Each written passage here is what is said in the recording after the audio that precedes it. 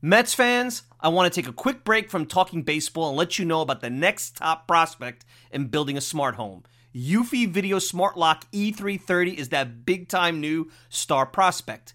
The Eufy Video Smart Lock E330 is a smart lock, a 2K resolution camera, and a doorbell. It's 3 devices in one, triple the security. You know triples are rare in baseball, but not with Eufy. You can have everything in one device rather than install many pieces on your front door. It's not just for security, but also for convenience. Just the other night, I had tons of packages in the rain. Rather than fumble for my keys, I easily entered my home. This is big since I have 4 dogs who are impatiently waiting for me at the door. No more concerns about losing keys, and you could assign passwords to your family members. Worried about when your loved ones are getting home? Eufy allows you to see them coming back home via the integrated camera. Hey Mets fans, this is a home run. I had a competitive product before Eufy, and it's the difference between a one-dimensional hitter and a 5-tool player. Eufy is that 5-tool superstar.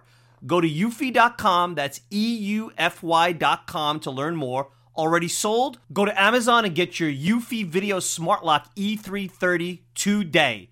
Want to go to the store? Best Buy will have it starting around May 20th. Get complete control over your front door at ease with the Eufy Video Smart Lock E330 today. Swimsuit? Check. Sunscreen? Check. Phone charger? Check.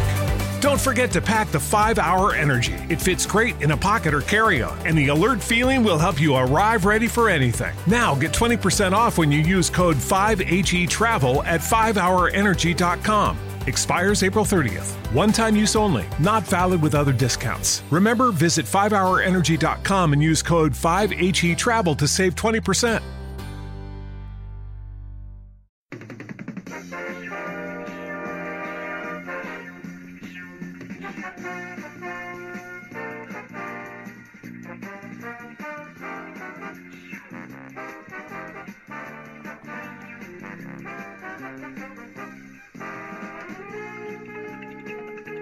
It's another edition of the Talking Mets podcast here on this Sunday, December the 8th, 2019. Of course, I'm your host, Mike Silva. You can check me out all the time at the TalkingMetsPodcast.com. Send me a tweet at Mike Silva Media. And the preferred way to consume the podcast is over at Apple Podcasts. Download it, leave me a review. We're also on Spotify, so don't forget that. Tons of places you can get the Talking Mets podcast. Welcome in, everybody, to this chilly Sunday morning here in New York. The winter meetings, it's pretty appropriate because the winter meetings are here, and unlike some other off seasons, it seems like the activity has picked up, and hopefully, and I know the media is hoping for this, so that gives them something to do, because last year was a complete dud at the winter meetings, that while they're out in San Diego, that you get the Jared Coles and the Anthony Rendones and the Steven Strasburgs out there signed. For us here, as we talk about the Mets, I think it's going to be certainly less sexy. I know that there may be some fans out there holding hope after the news that came down on Wednesday that with a potential new ownership group or owner coming into play that the Mets will have some more money to spend. But I'm going to caution you on this, and I think after really marinating on the podcast we did, I believe it was, Wednesday we did the podcast? Yeah, it was Wednesday. That a couple of things came to mind as I really had a chance to sit back, and I hate to do podcasts like that quick instant reaction because you really want to do a good job on what I'm trying to do here. You really want to be able to, really sit back and get a bunch of different perspectives and think about it and research. And you really couldn't do that in the matter of time that Howard McDell and I were going on. But I think in general, we did a pretty good job. So I don't think that any of the news coming out was a surprise, and you saw some reports that Brodie Van Wagenen wasn't surprised by it. He certainly, I don't think, was told back when he took the job in October of 2018 that they were looking to maybe divest themselves of majority ownership, the Wilpons. But I think as the year went on, and I caution everybody, when you hear the Mets lost $120 million, I wonder how much of that is accounting games or how much of that is real. Baseball teams are not cash cows or profit centers. And I think throughout the whole Steve Cohen news and way that people were talking about him, I don't think Steve Cohen's sinking $2.6 billion or somewhere in the neighborhood of that, thinking that he's going to get this outstanding investment return in comparison to the market. No, this is a medallion. This is a talking point. This is prestige. This is like, guy likes to collect art. This is a very expensive piece of art that you can make money on, but it's more of a social thing and more of a community thing than I think it is an investment, to be quite honest. Although, if you look at what the Wilpons invested in buying this team back in 2002, they're going to make a nice piece of change out of divesting themselves of majority share of this team, if that indeed comes to fruition, which was Howard's point on Thursday. So the thing here is this. I don't think that going into the offseason, or maybe late in this season, that any of this was a surprise to Brodie Van Wagenen. I also look as the Mets' payroll winds itself out over the next 2, 3, 4 years. I don't see a lot of players on there that have long-term contracts other than the Canoes of the world, Jacob deGrom and the Canoes of the world. So the Mets, I think, are operating more because of uncertainty, in my opinion. I think that's where the issue is. I think anytime you have an ownership change, there is going to be that uncertainty during the transition, so you don't want to go bananas spending. So I think certainly you're looking at next year's spending being an issue, and it was an issue, and it was outlined as an issue all the way back in the GM meetings, where the coding that Brodie Van Wagenen brought up there was creativity and value, which is code for saying, hey, we got to find players on good contracts that give us a lot of value, or maybe assets out there that others are not looking at, who don't think are good, that based on whatever analysis that they're doing, that they think that the Mets think they can bring to the table. That's what you're going to see this week. So this is not going to be a sexy week unless something drastically changes for the New York Mets. And I know that's going to bother you. Does that mean the Mets can't compete and win in 2020? No, that's not the case, because, and I'm going to tell you that in a little bit, I think there's some real undervalued players already on this roster that I see fans go out there and look to trade or not pay attention to. Now, the moves that you saw made this week, Brad Brach coming back, good move. I like Brad Brach. In a 3-batter minimum league where the bullpen arms can't go batter to batter, little concerning that lefties hit him well, but maybe that's something that was an outlier. Maybe that's something they could work through. A little less of an issue, in my opinion, with a right-handed reliever than a lefty reliever. Jake Marisnick, I know everybody's going crazy over the prospects. Blake Taylor was an interesting arm, lefty arm, that had some good crossover splits. The guy, young pitcher that was acquired for Ike Davis from the Pittsburgh Pirates many years ago. I was a little disappointed that he went over, but Marisnick seems like a good clubhouse guy, great defender, has some pop. Basically what I think they wanted out of Juan Lagares, maybe not as a starter, but as a guy that could give you 200, 250 at-bats. I see Marisnick as a late-game defensive replacement and a guy that could spell lefties like Michael Conforto or Brandon Nimmo, depending on the matchup. More so Nimmo in that sense. I think it's what they really wanted out of Keon Broxton, and they did not get. So those are the kind of moves I think you're going to see.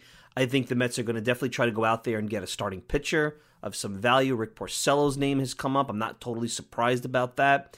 And then the real question is, will they splurge a little bit, or will they go straight value on the bullpen? Will they go into the Dylan Betances, Blake Treinen type of bucket? A name that I'd like to look at, and maybe that's an interesting sleeper, because I think I'd like them to have a lefty that could cross over, and I know they have Justin Wilson, so maybe this isn't as important, but with the extra roster spot, the 26th roster spot, maybe you get a second lefty. Is Francisco Liriano somebody that's they're interested in? I was very impressed with his numbers coming out of Pittsburgh.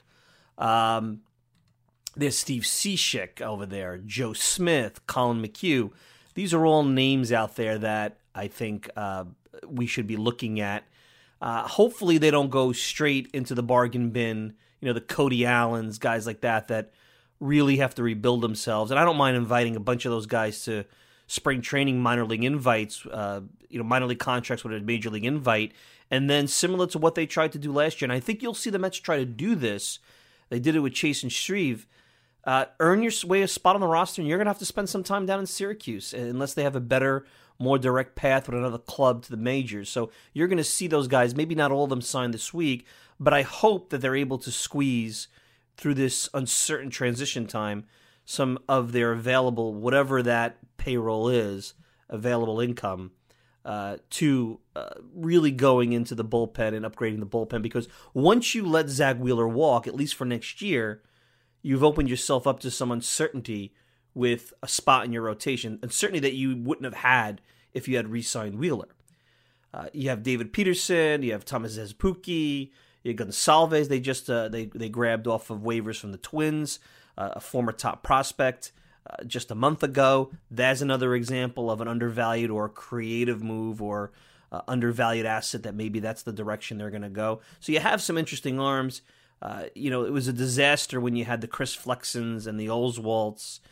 Walter Lockett, I'm not sure what to think of him. It seems like maybe there was some talk that his utilization by Mickey caused him to have some problems. He wasn't pitched enough. Maybe he's not so much of a bullpen guy, maybe more of a starter. I don't know. There's been some talk about that. So, that's what you're going to get this week. That's going to annoy you. But if the reports are true, I think in the long term, the biggest thing that's going to come out of, and Howard Megdal has talked about this for a long time, and if there's one thing that should annoy you about the way the Wilpons did business, and it goes back to where they just didn't have enough money to own a team. They had a lot of money, but not enough money to own a team. Forget about New York. This would have been a problem anywhere, is that they really never were able to set a strict budget and tell their baseball operations department, this is what you have to spend. This is not new news. This has been going on for years. Howard was the first person to talk about it. You had to go move by move by move and then figure out what money was left. It makes it very hard to plan, and it makes it very hard to be nimble, which means you zone in on a few free agents. And then, like one of the articles that came out, I believe it might have been a really good article in the Times, or the Times, if I'm not mistaken. Yeah, New York Times by James Wagner about the Wilpon family was that, basically in January, Fred would go to them and say, well, now you have some money to spend. Well, I needed that in November. Timing is of the essence when the hot stove is on. So I think that's the biggest thing. Now, what I will say is I don't know if the decision on Zach Wheeler was straight about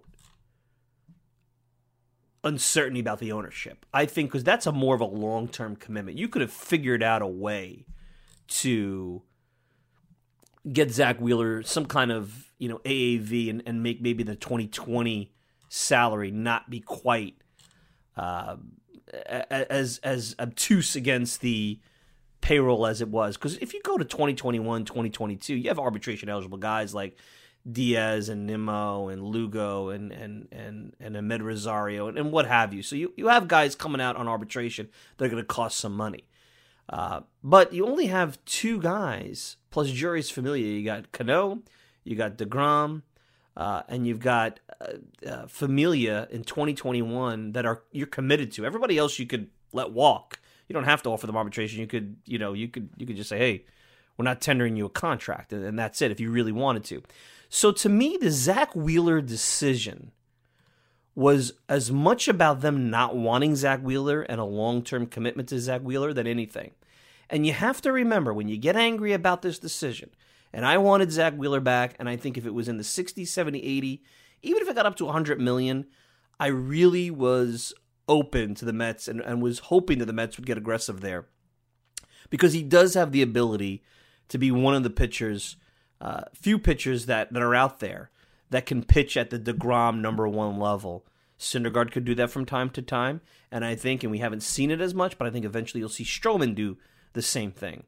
But I think the Mets looked at it. They looked at what potentially is coming down the road. They're going to have to pay McNeil. They're going to have to pay Pete Alonso. J.D. Davis and Brandon Nimmo aren't going to be cheap forever. Their payroll in 2021, if they project it out, they're going to have to start addressing some of their offensive players. It's only a couple of years away. So if you give Zach Wheeler $25 million a year, that's a big chunk to a pitcher who may be hurt, who's an injury risk. And they also are saying to themselves, I got to look at Syndergaard, I got to look at Stroman. Who is my best bet? I can't pay 4 or 5 of these guys, no matter what the payroll is going to be. And you're not going to dedicate $100 million to 4 pitchers. Actually, it's more because DeGrom's going to get up to like $36 million after 2020. This year he's at 25. Next year he's going to be at 36. The year after, in 2021. you're going to be looking at 50% of your payroll in 4 or 5 guys and the most risky assets out of the whole bunch. So I don't think the Mets really ever wanted Zach Wheeler. And Andy Martino has said this back as early as July after the Stroman deal. And he was right. He was right on the money. When they got Stroman, Wheeler was gone. Unless he accepted that 1-year, $17 million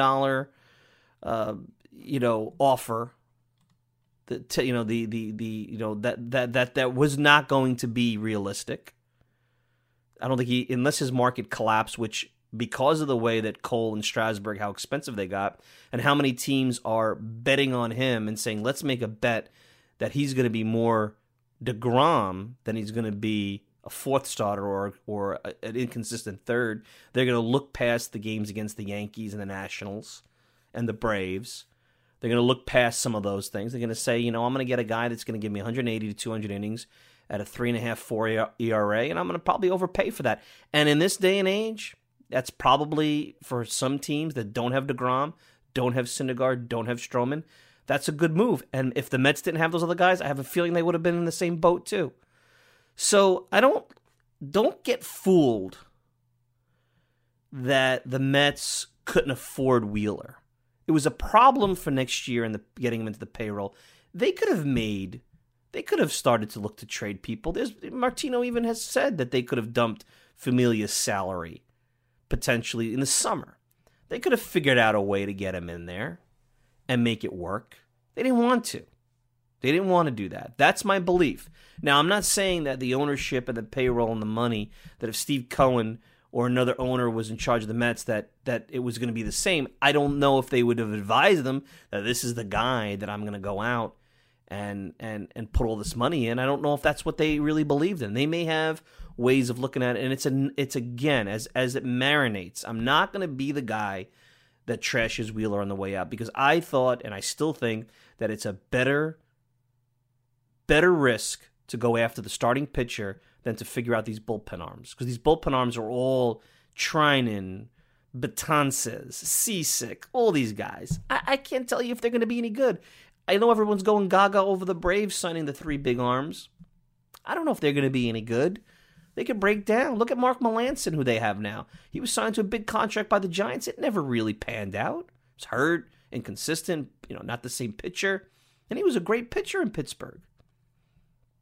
So, as I go away, I caution you on a couple of things this upcoming week at the winter meetings. Number one, you're not going to be in the sexy end of the pool. The Mets have warned you on that. Brody's warned you on that.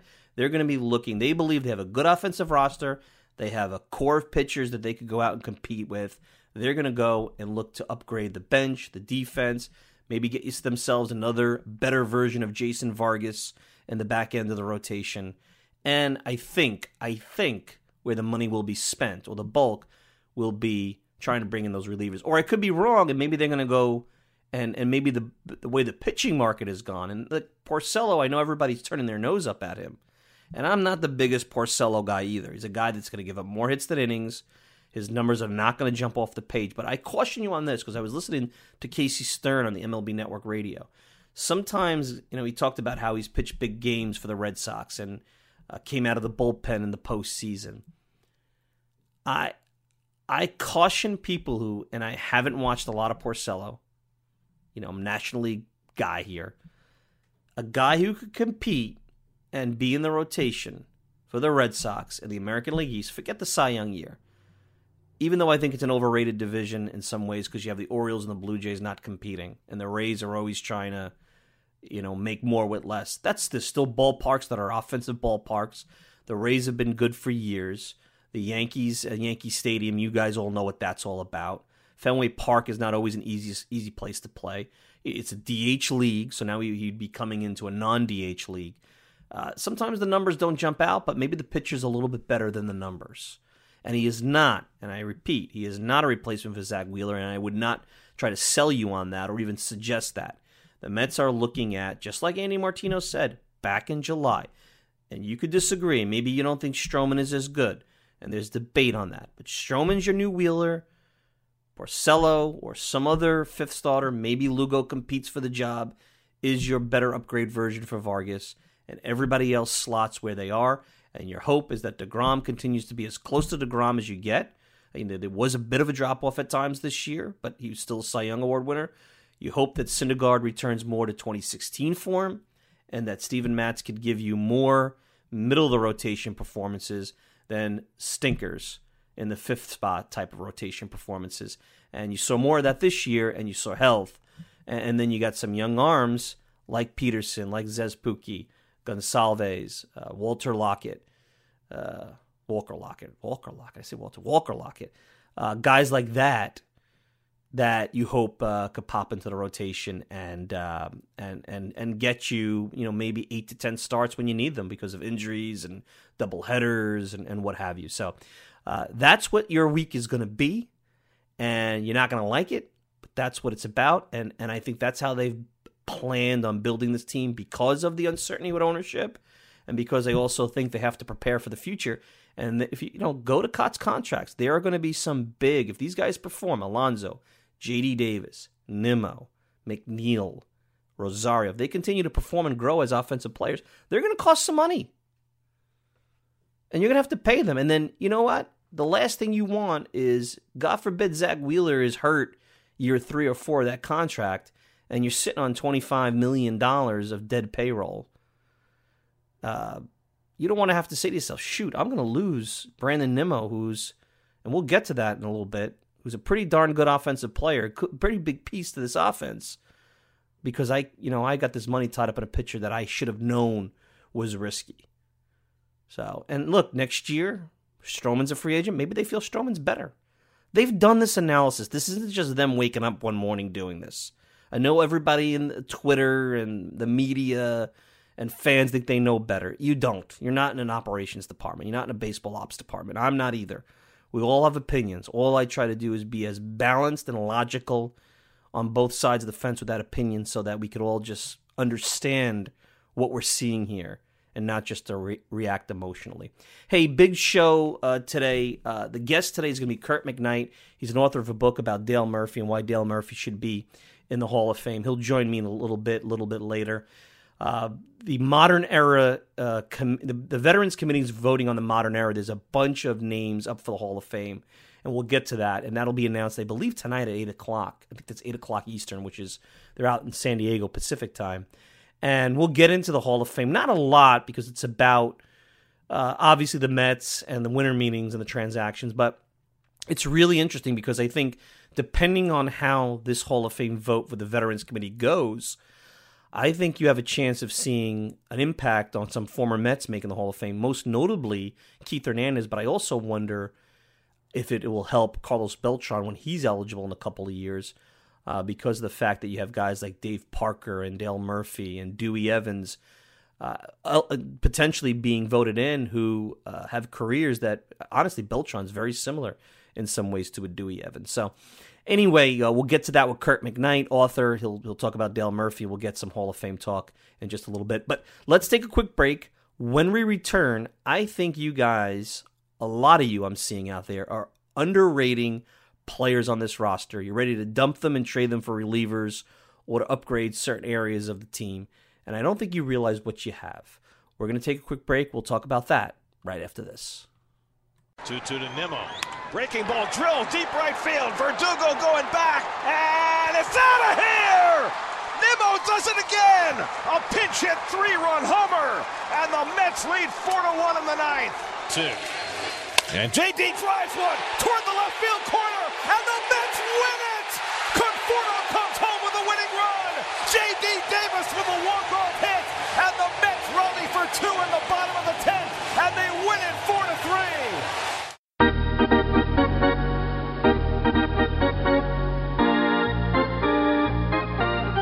All right, we're back listening to the Talking Mets podcast, our winter meetings kickoff. And like I had said in prior podcasts, I don't know how quickly before this goes stale with the way the news comes out, but hope that there's some good content here that could take you through the week. And we will do reaction to certain moves if necessary. Hopefully there'll be new moves to react to. We'll definitely do a podcast on the way out. I don't know if we'll wait till Sunday, maybe Thursday, Friday. We'll do something along those lines, but tons of podcasting coming to you over the next couple of days. This is just the kickoff of everything. So I go to the mailbag here, and I look at our friend who emailed us, Jared Talbot, friend of the show here, listener of the show. And Jared, thanks for emailing, and this is the first time I think I've heard from Jared. And in his email, he brings up the Mets going after center fielder. Now, I believe he sent this to me before the Marisnick trade. But he talked about Betts being unrealistic, and I certainly wouldn't give up a ton of assets for a guy that I don't have signed long-term. And he brought up Byron Buxton, and that's an interesting name to play center field. But injury-prone, and can he be like Aaron Hicks, where the Yankees got Aaron Hicks for a song and a dance from the Twins, and then he developed into a very useful offensive player, maybe. But the crux of Jared's email was bringing up Dom Smith and whether the Mets could trade Dom Smith for someone like Clint Frazier. And I don't think the Mets and Yankees would do that. It'd be interesting. Do the Yankees value Dom Smith enough that they think that they could bring him in, put him at first base? Luke Voit, is more of a DH type, potentially. Better defensively, Dom Smith, swing for Yankee Stadium. Send Clint Frazier, who's been a bit of a disappointment, over to the Mets. I just feel like Clint Frazier, even though I know he's shown some flashes of really high-level offensive talent, I think he's a better player. I think he's a better prospect, and I think you do that because you could potentially flip him for more. I don't think the Mets and Yankees would do that. And right now, that's what ties me into where I'm going, because I think Jared's email ties me into where I'm going here and why I wasn't as crazy as Marte was an interesting name, Starling Marte in Pittsburgh, but I wasn't crazy to rip apart the farm for him. I certainly am not for going after Mookie Betts without knowing that he's going to sign. I mean, if he's going to be a free agent next year and you have a new ownership coming in, you can address that then. But what I'm really saying here is you have two very important offensive pieces on this roster. Elite offensive pieces, and both of you guys, and it's not Dom Smith, because to me, Dom Smith is a guy that I think teams are going to question whether he really is an everyday player. You go to July, when he's starting to play fairly regularly, in July before he got hurt, his OPS was under 500. He was in a massive slump.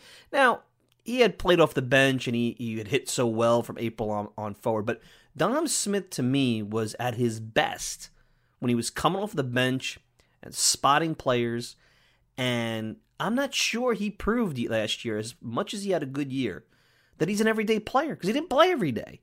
And when he started to play every day in July, he didn't really hit us the same level. Yeah, he had the big home run against the Twins and everything like that, but he didn't hit.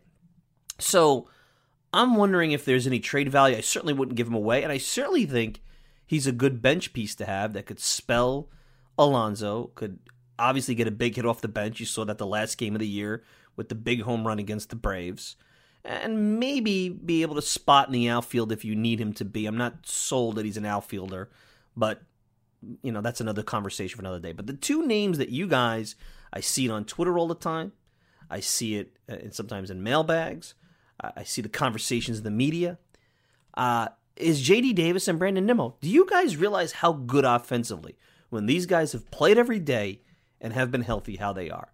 In 2018, Brandon Nimmo, and if and I'm going into advanced stats here, and I'm using runs creative, which weights, it's a rate statistic, which credits the hitter for the value of their outcome. So this is telling you who performed offensively but had impact, driving in runs. In 2018, Brandon Nimmo was 6th in all of baseball, American League and National League, in runs created. He was ahead of Paul Goldschmidt, Manny Machado, Anthony Rendon, Freddie Freeman, Bryce Harper, Nolan Arenado, Javier Baez. I mean, he was elite. And then if you go wins above replacement, which just, factors in the defense and the total value, he was top 25, top 30. Now you go over to J.D. Davis. And actually, let me step back before I go to J.D. Davis. Nimmo got hurt, and he has a serious injury with the bulging disc in the neck. And that's something that only the Mets know how serious it was and what have you. But that's something you got to watch for, because that could come back. And that's, as you saw earlier in the year, that's debilitating. You have bad neck, can't move your neck, have pain in your back, he's done. He can't play. That's why he hit $135 when he got hurt. But when he came back and showed that he was healthy in September, he was pretty elite. He was a top 10 offensive player again in runs created. Get you the exact numbers before we end the segment. Top 10 in runs created. In September, when he played every day. So when he plays, and he plays every day, he produces at a high level offensively. Now, J.D. Davis, the same thing. J.D. Davis, when he started to play, which was around July 1st every day, started the year a third. Frazier came back, and I know they were bouncing back and forth. Nimmo was in, Nimmo was out, Nimmo was hurt. Whatever. J.D. had some bench time. But from July 1st on, J.D. Davis was 11th in all of baseball in runs created. That was better than Mookie Betts, George Springer, Anthony Rendon, Anthony Rizzo, Josh Donaldson, Juan Soto, J.D. Martinez, better than Alonzo McNeil, who for the year were top 10, Aaron Judge. So, right under your nose, and this happens all the time sometimes here. It's like the old, when you laugh Jason Bay. Mets had Jason Bay as a minor leaguer and dumped him for nothing, basically. And then they got him back on the back end when he wasn't that good, or he was on the decline. You have great offensive players.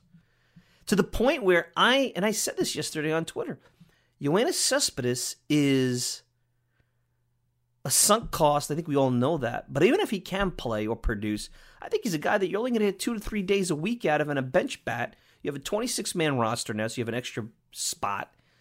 He's not going to play, in my opinion, over J.D. Davis every day. It's not. Now, J.D. did talk about going from third to the outfield. That caused some issues, and that may impact his offense because his defense is going to be something he's going to have to work so hard on and put so much time in. Don't be fooled. Defense can affect offense.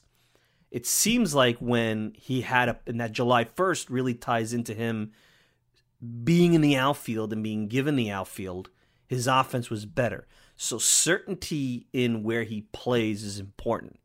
And I think that's what spring training is all about.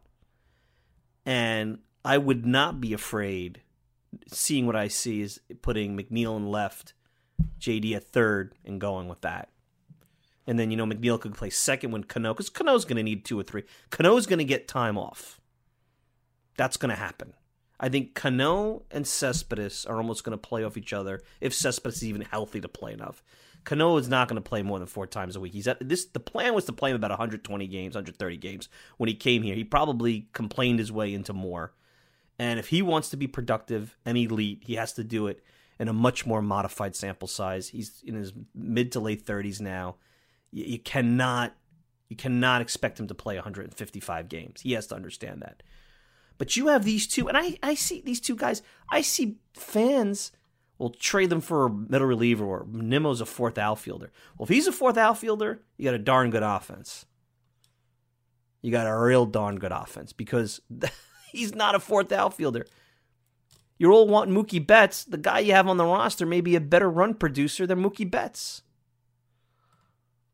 I mean, it just amazes me to see how, and the numbers, I'm not looking at any proprietary numbers, and maybe the proprietary numbers don't put him nearly as good. I don't have whatever the advanced proprietary brews that the Mets are putting together in their department.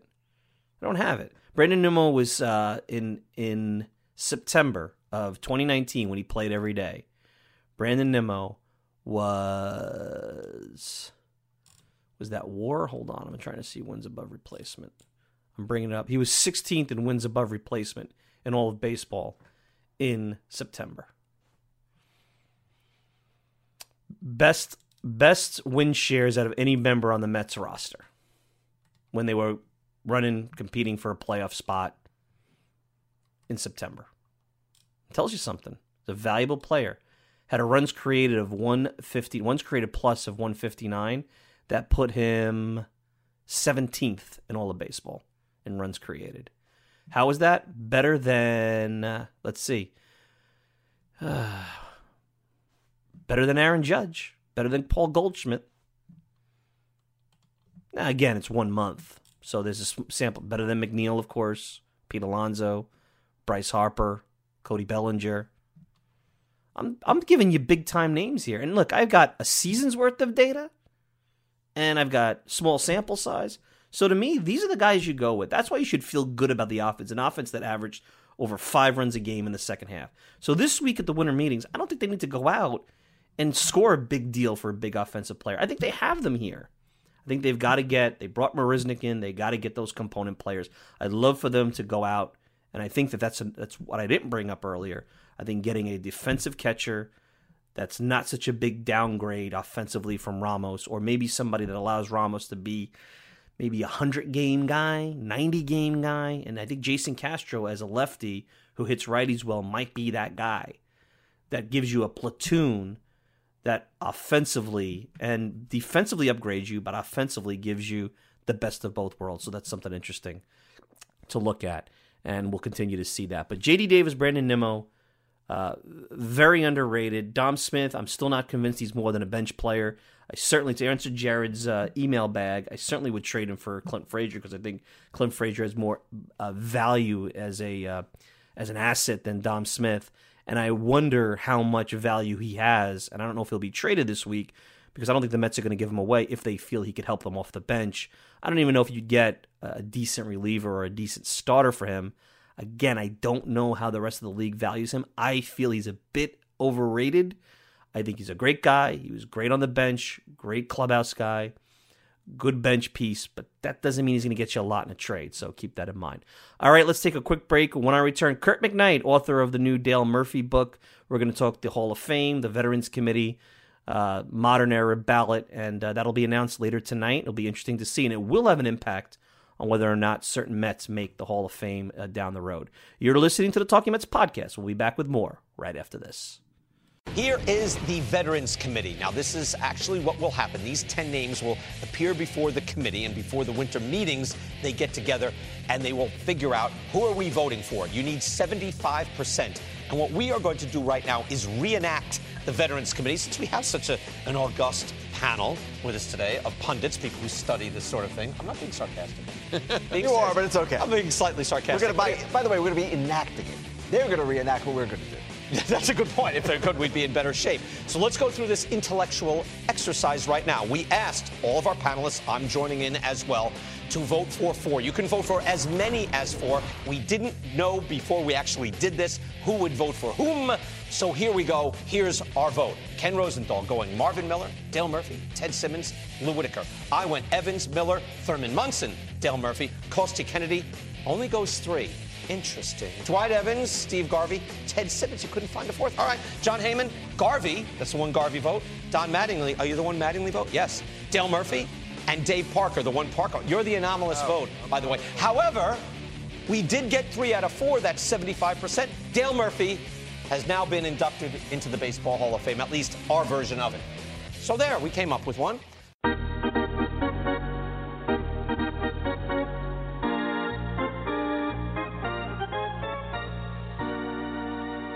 We're back, and joining me, Curt McKnight, author of the book, new book out, Batting Clean, Why Dale Murphy Belongs in Baseball's Hall of Fame.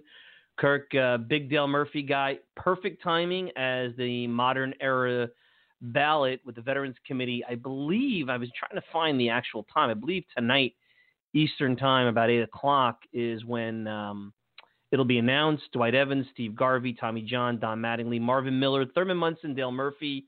As I said, Dave Parker, Ted Simmons, and Lou Whitaker are candidates, and Kirk's here to talk about Dale Murphy, and I'm sure we could talk about some of these other candidates. Kirk, welcome to the program. At the Voices of MLB is your Twitter. How you doing? I know it's early there on the West Coast. Pleasure to have you. Thanks for having me. I'm doing great, and I did not get woken up by this phone call. I've been up for an hour or two now, and I don't know. Maybe I should have. If I'd have known it might not be until 5 o'clock Pacific time, 8 o'clock Eastern, maybe I would have slept in a little bit. There you go. But so you make a case here, and I've been crunching some numbers. The Hall of Fame has become very complicated, not just because of the 90s and steroids.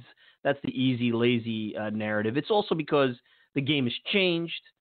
No, in the past, baseball was baseball, but similar to the NBA, the NHL, NFL, as the eras go on, the game changes and it becomes harder to judge. So this modern era, I mean, I started watching baseball in the mid to late 80s, so I don't have as much of a perspective on these guys as some of the guys in the 90s and certainly the turn of the century. But you believe Dale Murphy's a Hall of Famer. I've spoken to him a couple of times on this program. It's been a while. A great guy. I'm not sure if it's just Dale Murphy or there are others on this ballot that you believe should be elected tonight. Give the listeners an idea of your position on Dale Murphy and maybe the modern era ballot in general. Well, my position on Dale Murphy is that the guy, if you look at his body of work in the 80s, it would be a no-brainer for him to make it into the Hall of Fame. Unfortunately, too many people focus on the way his career ended last 2 or 3 years with injuries and his numbers, plummeting, batting average-wise especially. But if we're discussing, Hall of Fame consideration, you can take a 10-year body of work of Dale Murphy's from the 80s, and you can really see that he was one of the best players in baseball, behind the plate, in the field, on the base paths.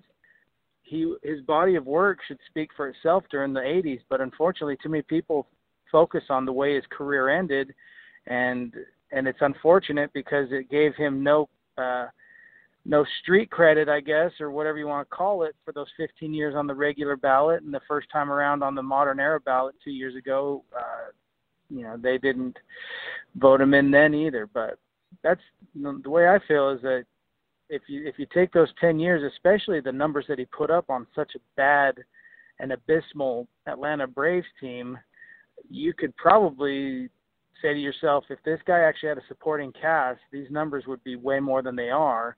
And we're not talking borderline numbers anymore. We're talking no-brainer numbers for the Hall of Fame. And that's just the unfortunate way that Murphy's career panned out, just not having people on base when he came up to bat, and not having people knock him in when he reached base. And those things really will add up over an 18-year career and, turn what could be 1,500 RBIs into 1,266, and what could be 1,400 runs scored into 1,197. So that's kind of Murphy's plate. It's interesting because you have taken up the candidacy of Dale Murphy. This reminds me a little bit, you're kind of the pioneer on this, where, 10 years ago you had certain members, guys like you, authors, journalists, members of the media, taking up Tim Raines' campaign. The difference is I believe, Raines was on the Veterans Committee at that point. Here he has I don't know how they're going to select future. Here, if he doesn't make it now, there's going to be other modern era ballots. I'll lay out to you, and want to see your thoughts. Here's where I think he has a good shot. If you look at some of the Hall of Famers that are going to be voting, I'm on Fangraphs now trying to get a feel of the 16-person committee where he's going to need 12. You got George Brett, You got Rod Carew, you got Dennis Eckersley, Eddie Murray, Robin Yount, contemporaries there of Dale Murphy. And I'll bring up, and I'm not the biggest guy on advanced statistics in terms of building a team from wins above replacement, but it's a good way of organizing similar type of players.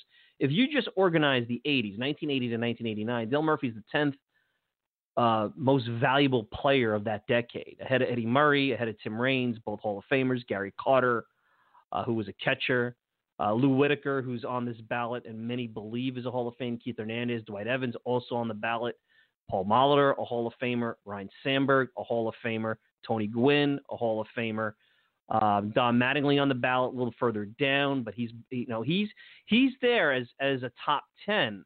I guess similar to Dave Parker, similar to guys like Keith Hernandez. I'm trying to go look on this ballot. Ted Simmons, Don Mattingly, his career dropping off when he went to the Phillies, I think in the totality will hurt him. So the real question will be, and it's really in the eyes of a voter, is a 10-year period of the 80s enough? If you believe in longevity and a period of dominance, the answer should be yes.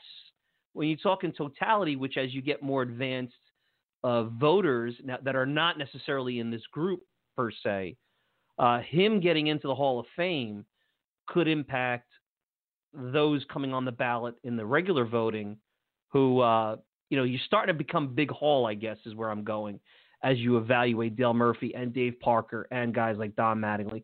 If these guys get in, it's going to have an impact if precedent has any kind of say with the regular voters. Right. And, I mean, you mentioned all the voters that are in the Hall of Fame that are on the committee, and these guys played not in the same league as Dale Murphy, for example, with Robin Yount and Rod Carew for the most part, and Eddie Murray, and Eckersley for the most part was A's and things like that. But they knew what he was doing. You got Ozzie Smith, who played in the same league as him. He's on the committee too. So that's what I kind of hope will be for those six personally. I hope that will ring somewhat with them to think of him as a competitor, because I think a lot of the perspective I got in Batting Clean is that, they pointed out people like Hank Aaron and different Nolan Ryan pointed out the things that Murphy did that a lot of people obviously have forgotten about over time. Hank Aaron commented on him going first to third on a single, and he says that's something you just can't teach. And he says he's never seen anybody do it quite like Murphy or as much as Murphy did. And Nolan Ryan, talking about Murphy as a complete player, he even said that he can't imagine that Joe DiMaggio was a better all-around player than Del Murphy. Now, I know this call's coming from New York, and I know that there was a lot of ooh that just came out over, proverbial background, but just the fact that somebody like Nolan Ryan could acknowledge something like that. I'm not saying it's true or anything like that I feel like Dale Murphy's in the same class as Joe DiMaggio, but for the fact that somebody like Nolan Ryan can actually make a comment like that, I think that has to carry some weight too. And I think the one thing on a positive with Murphy, I mean, Gold Glove outfielder, and again, back-to-back MVPs. And let's not forget, and this is a thing easily forgotten, this is a guy who came up as a catcher. So, right. To go and not only win a Gold Glove, but win a Gold Glove playing center field, not easy. I mean, we've been talking about defense on this program with guys like, local guys like Brendan Nimmo and J.D. Davis trying to figure out, is their defense going to support their offense? And here's a guy winning a Gold Glove. To me, this, and I think Harold Baines, I don't have a problem with Harold Baines making the Hall of Fame. I think what you're going to see now with Hall of Fame voting is you're going to have the Veterans Committee, which is going to be more traditional in the way that the voting used to be, which is gut and feel and what they saw. Nothing wrong with that.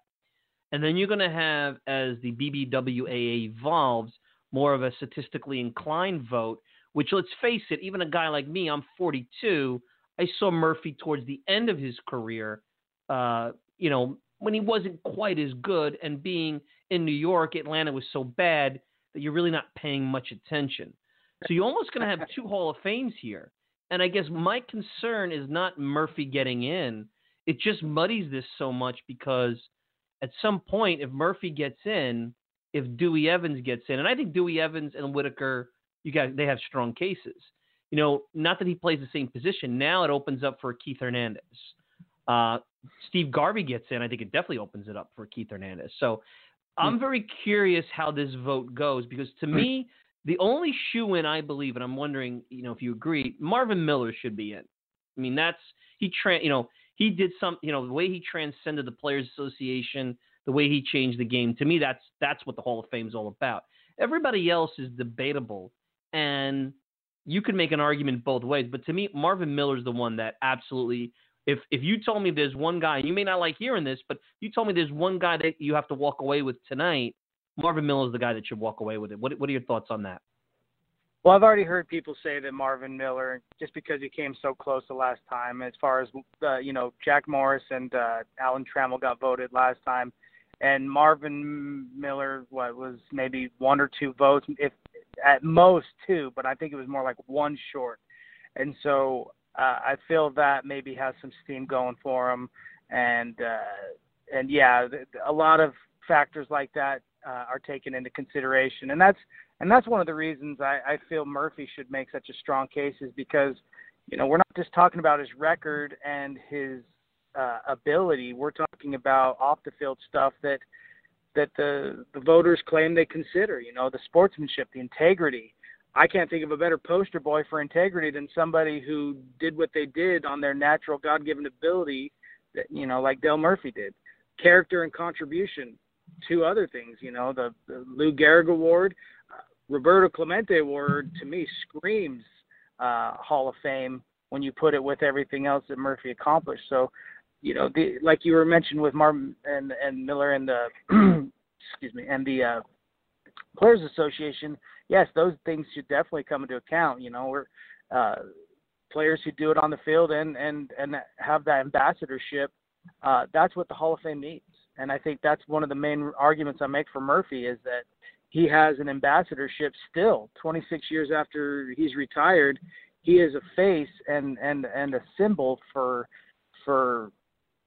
basically clean playing in youth, clean playing just all across the boards, because he tries to fight for the integrity of the sport, but not only that, just for the health reasons and the health ramifications about things like using steroids or things like that when you're young, and how it just is such a detriment to the body. I think Murphy has done a ton over his post-career life in promoting those kinds of things, and those are the kinds of things that parents just want to be embedded into their kids as they grow up and take part in sports. And I think Murphy has done a good job in that. So, thinking about Martin Miller and what he's done, I think those two go in that same boat as far as being some kind of ambassador to the game post-career. I'm going to give you the power now. We'll play a little game of pretend here. If you were the one who was able to select who was coming in, you could pick more than one. Out of that group, I just gave you, is Murphy the only one? And who else would you put with Murphy if you had the power to make this happen tonight? Well, I feel like the fact that Miller had that many votes last time would put a little pressure on me to vote for him in this particular way. I think Lou Whitaker definitely is deserving. I'm not sure if he's going to get in tonight or not. I think there's some talk about him, but I think it's his first time on this ballot. So some other people have said that with it being his first time on the ballot, maybe next time he'll get on it. But that's about who I would put, is Whitaker, Miller, and Murphy. Just looking at the other ones, they all had great cases. I think Steve Garvey presents a good case, but I think just the mentality has just kind of gone away from Steve Garvey. I don't know. As long as I've been a baseball fan, I've known Steve Garvey as, a great player and a competitor, but I just think that, it goes that far and maybe no more, unless you're like a diehard Dodger and Padre fan. The talk on Steve Garvey just kind of stops. And that's unfortunate, because his resume as a player is amazing. And I think Hall of Famer when I look at Steve Garvey, but there's just other factors that maybe people just immediately go to the front of their minds and they kind of give him the snub, But looking at some of these players and their on-paper contributions, those three would, those four, I'd say. But I think, I don't know. I'd like to think that the momentum is carrying towards Murphy this time around. There's been more articles posted about him, things like that. And I don't know. I just kind of feel like some voters probably don't even have Garvey even in the forefront of their minds. If you want to, win, lose, or draw at Murphy tonight, if you want to get the book, it's $1.29 on BookBaby. You can use the code 8, H is in Harry, R is in Ron, D is in Don Mattingly, T is in Tom, 6, and you can go to @TheVoicesOfMLB on Twitter. It's interesting, before I let you go, you have written other books, The Voices of MLB. You've also done The Voices of Hockey. And when we have more time, we should probably get into The Voices of MLB in the future. But give the listeners a little bit of an idea about The Voices of MLB, maybe the hockey.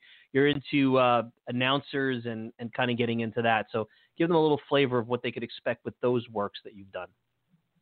Well, if you want a baseball tour of the ballparks, via your best possible tour guide, which would be, to me, the broadcasters. You should check out the Voices of Baseball.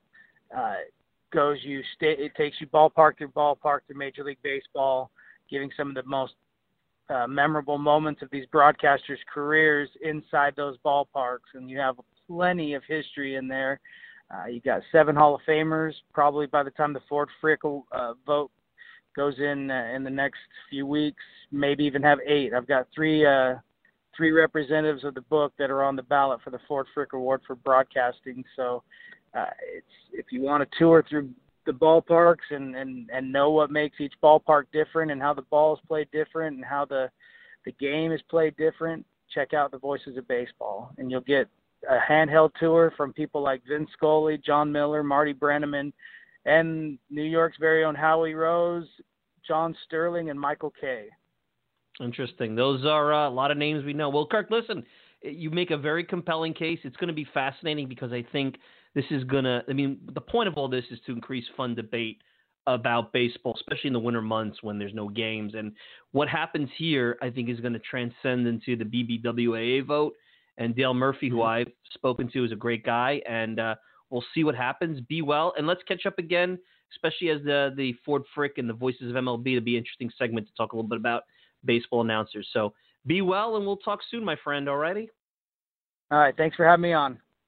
That's Kirk McKnight of the Voices of MLB on Twitter at the Voices of MLB, and the book is Batting Clean: Why Dale Murphy Belongs in Baseball's Hall of Fame. Let's take a quick break. I'll react to this, and we'll wrap up. You're listening to the Talking Mets podcast. We'll be back with more right after this. The Talking Mets podcast is available on many outlets, but the most popular is Apple Podcast. Hi, I'm Mike Silva, the host of the Talking Mets podcast, and I encourage you to leave a review about the program on Apple. Just rate it 1 to 5 stars, hopefully a 5 because why wouldn't you? And then if you have time, leave a review. It helps the podcast continue to grow and encourages others to take a listen. You can also email me at MikeSilva@TalkingMetsPodcast.com. No G, TalkingMetsPodcast.com. Hope to hear from you soon, and enjoy the rest of the show. All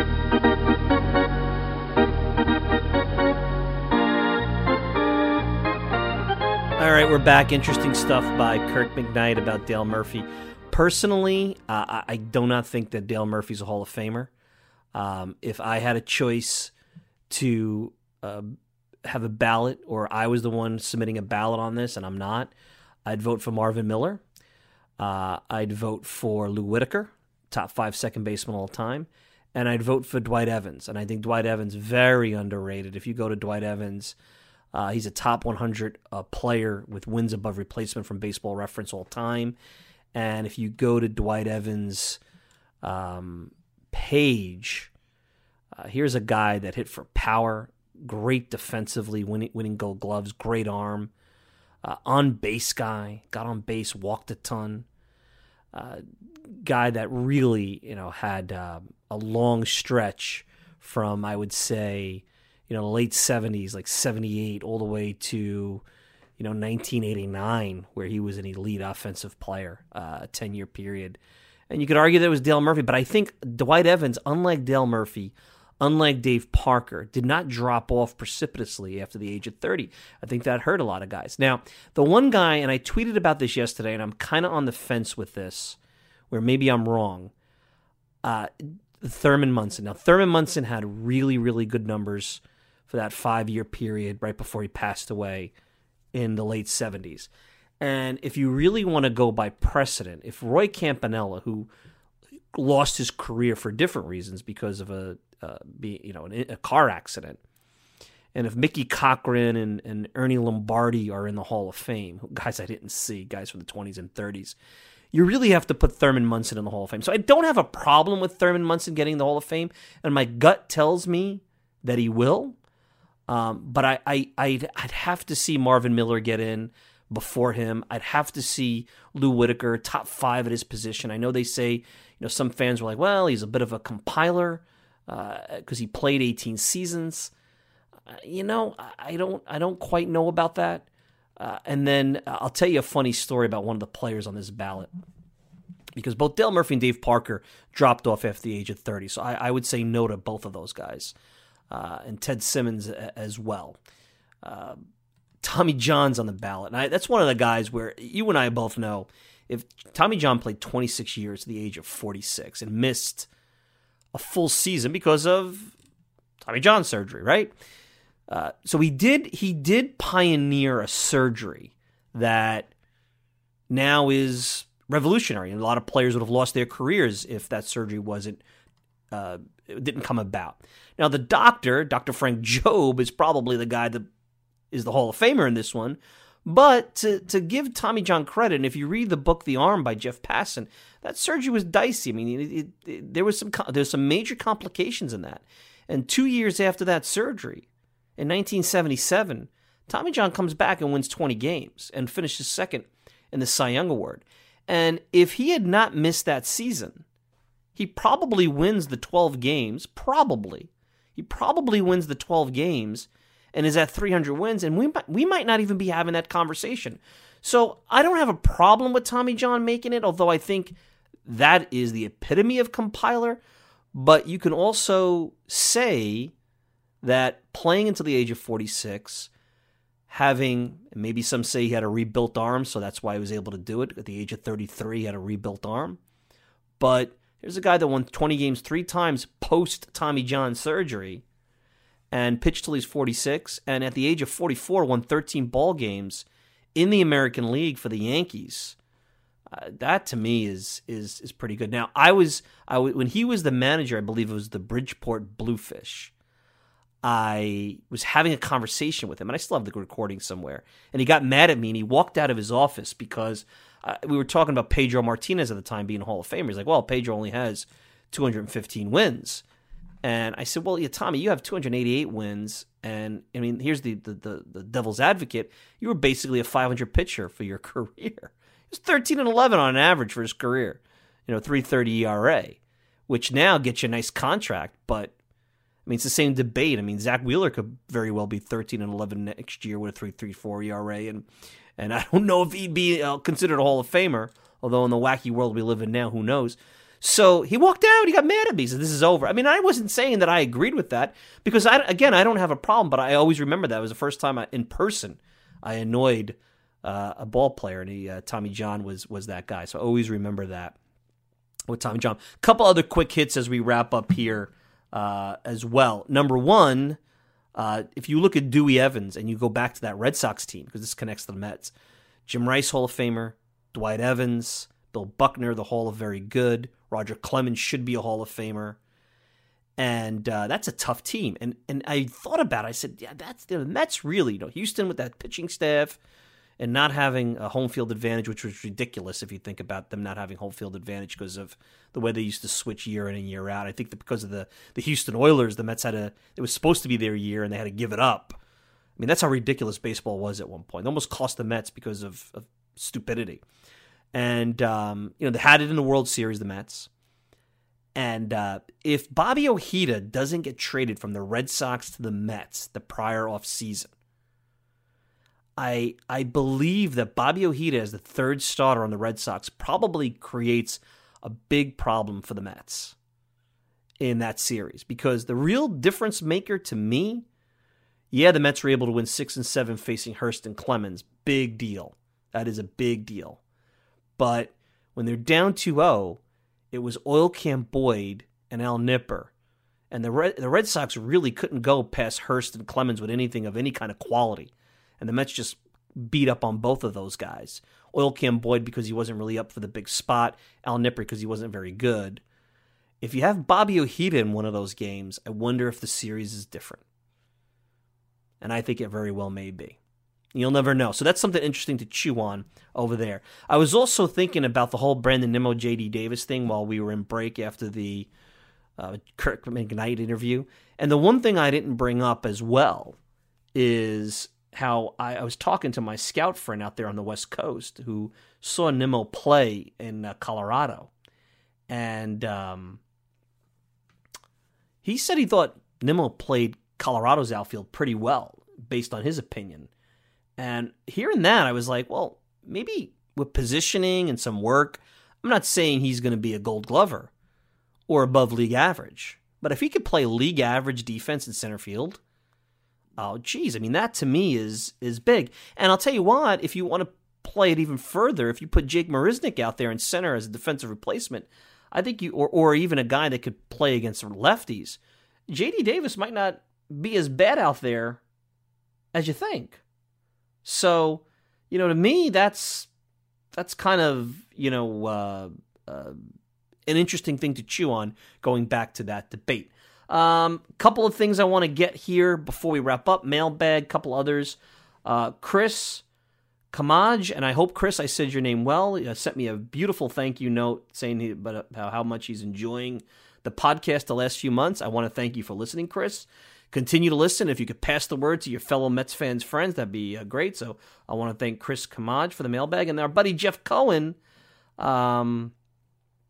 you sent me a little... and by the way, if you want to listen to Jeff, he has his own podcast, Baseball and Barbecue. So Jeff, on the Baseball and Barbecue, maybe one day I'll get you on to give me some barbecuing tips. It's too cold now, but my problem with barbecuing, Jeff, is that I'm only a well-done guy. I could well-done...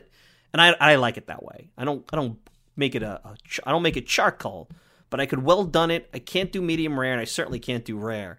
I always seem to overcook it, so maybe you give me some barbecue tips. But anyway, from Jeff Cohen, should we Mets fans be concerned about Steve Cohen's past, indiscretions, insider trading, etc., even though not indicated, be of any concern to MLB owners to approve his Mets ownership? He paid $1.8 billion in fines and penalties, but was never brought up on any criminal charges.